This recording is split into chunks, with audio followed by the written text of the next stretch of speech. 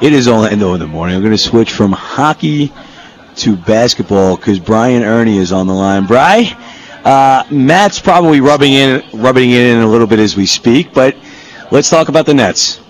Do we have to? Yes, we do. I mean, what an utter embarrassment this team is right now, man. It is brutal.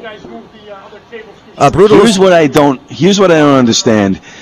We all talked about how the Nets were going to be the dream team, and obviously no team was going to live up to that hype. But why are they getting blown out of every game? At least with the Knicks, they lost the same amount of games as the Nets up until last night, but they were in some of those games. The Nets don't seem to be in a single game.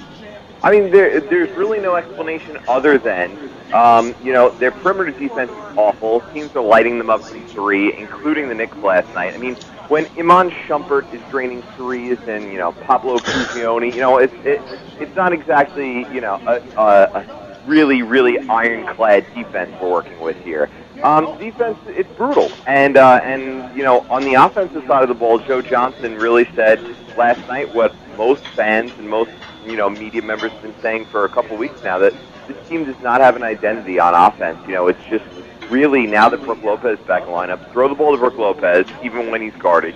Throw the ball to Joe Johnson, hope he makes the play. And everybody else just basically stands around. So it's truly, truly ugly to watch.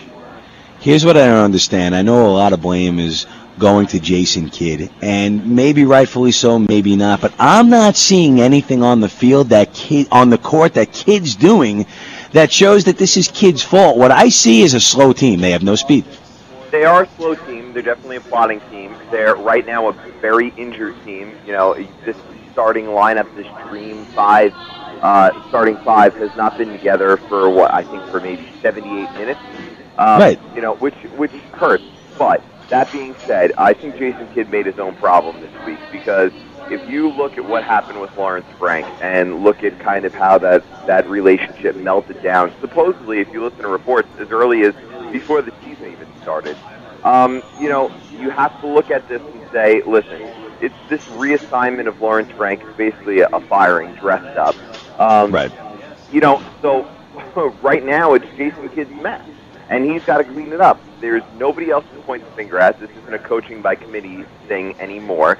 It's Jason Kidd's team, and he's got to go out and get this team to respond. And how they responded to those two games after the Frank reassignment, is two disgusting blowout losses at home. So I don't think it might not be as bad as things are going for, as things are being made out for Jason Kidd, although his rotations are awful right now, and the team doesn't look like a team that's playing for a coach that they like very much. But yeah. Right. That being said, I think it's really got a lot worse with the Frank situation this week.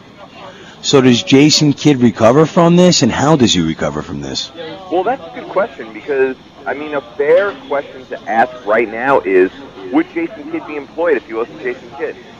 Right. No, I don't think so. I don't think so either.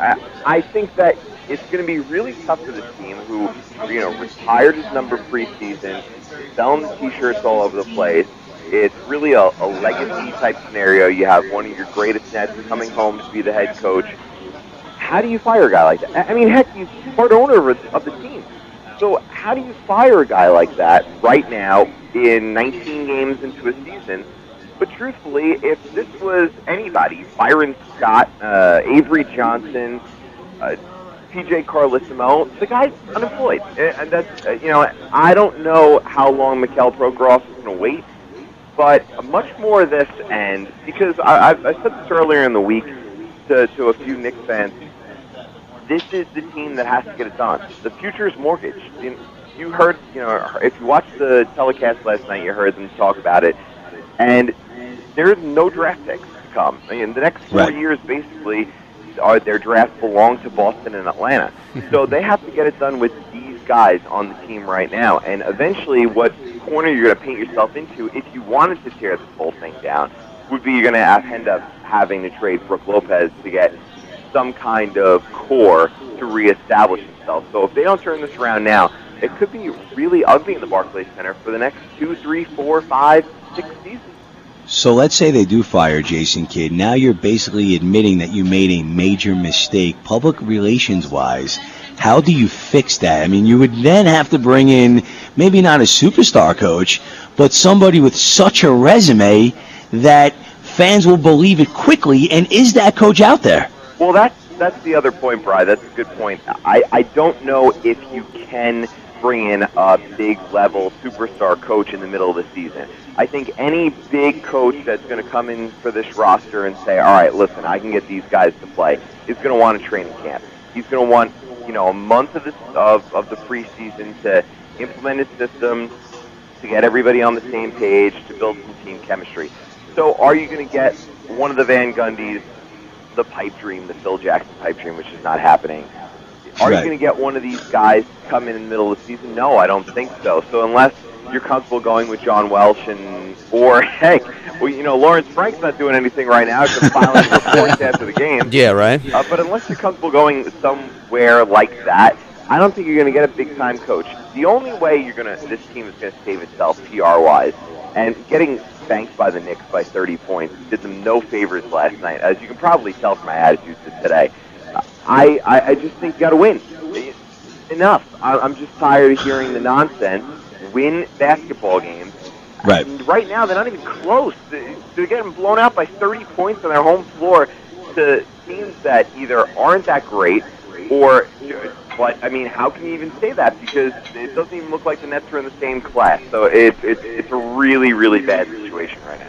We're on the line with Brian Erni from Nets blog at SNY. I tell you what, Brian, Matt and I are not in the same room right now. I'm broadcasting live from the Purchase Country Diner at the Westchester Airport. So with that said, I'm going to turn you over to Matt for a couple of questions since we can't see each other. Matt, what do you want to say to Brian or ask Brian? Well, what I want to say to Brian is, take that, man. The Knicks are still a team in New York, man.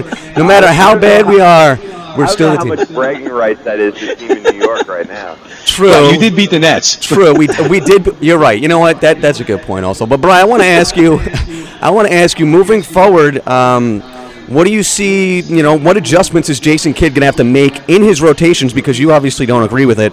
What adjustments is he going to make going into the next game?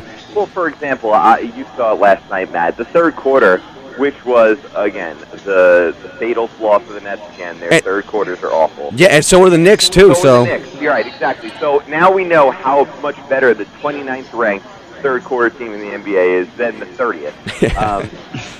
I think that you saw Brook Lopez out there in garbage time, third unit minutes, which is just ridiculous. First of all, in a big game in the division, really these two teams are probably going to be the teams battling for the Atlantic, because they're not going to be this bad all year, you would think. Why is Toko Shengelia even on the floor? Yeah. I mean, I don't even know what to say at this point. I think, personally, that Kidd is going to have to figure out, once this team gets a little bit more healthy, and listen, Paul Pierce out 2 to 4 weeks, but that being said, he wasn't doing anything offensively, so it's really not that big of a step down to Allen Anderson. You have to lean on Joe Johnson. You have to get some of these guys like Mirza Teletovic who can score, and right now the Nets can't score and they can't play defense. So they might as well do one of those things well. You got to get them more involved. You have to run this offense and get more creative, get some ball movement. All we heard about was ball movement. You have to get some guys out there and find a rotation that can fling the ball around the floor and get something creative going on offense. Because, listen, the defense stinks, and it's the worst-ranked defense in the league. But, I mean, these possessions that they're taking, which are one and done, using up 8 seconds of the shot clock and forcing themselves into some nonsense shot, it's just not good enough. No, it's not. And let me ask you this one last question. Then we got Matt, I apologize. And again, we got to go. It's all good. Brian, I apologize. I'm watching the clock.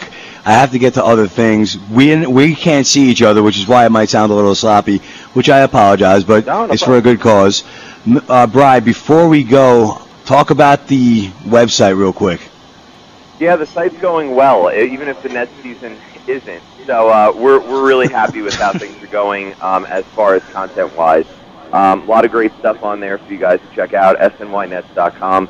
So if you're into Nets basketball, definitely give it a read and you'll hear plenty of our reporting on the situation, even some venting. So check it out at SNYNets.com. Brian Erni, thanks for joining us, brother. Thanks, guys.